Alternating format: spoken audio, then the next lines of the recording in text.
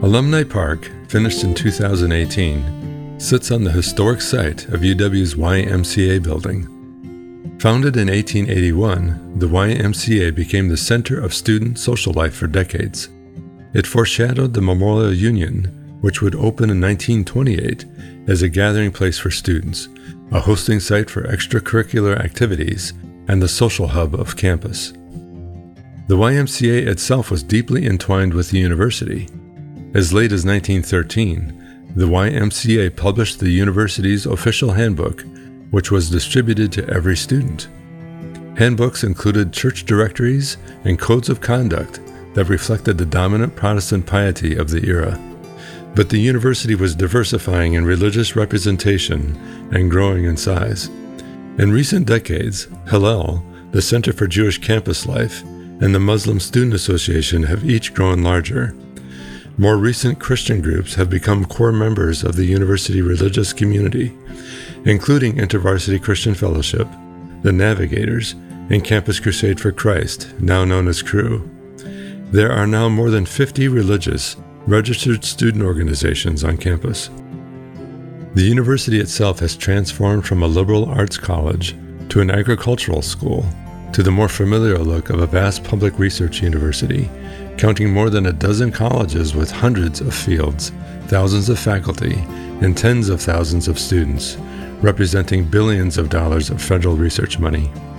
The student population is also diversified, with close to 20% minority student body and more than 4,000 international students from more than 120 countries.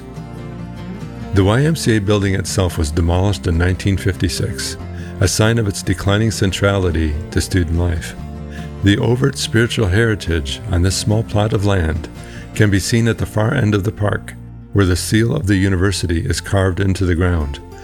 The Latin phrase Numen Lumen translates into English as God is the light. It was adopted in 1854 when the vast majority of the university community was Christian.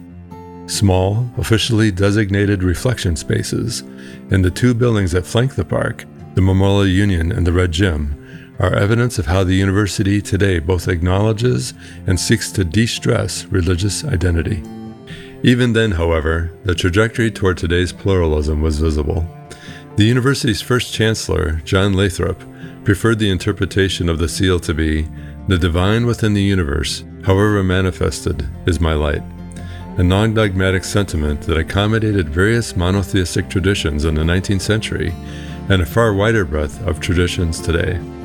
Now, students from more than 100 countries, with dozens of religions and spiritual practices, make up the UW community.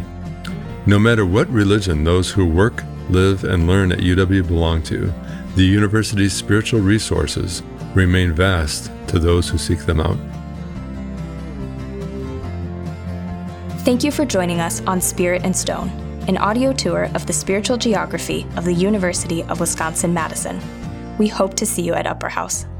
This has been an Upper House production, written by John Dahl and Dan Hummel, narration by John Dahl and Rebecca Cooks, and audio engineering by Jesse Koopman.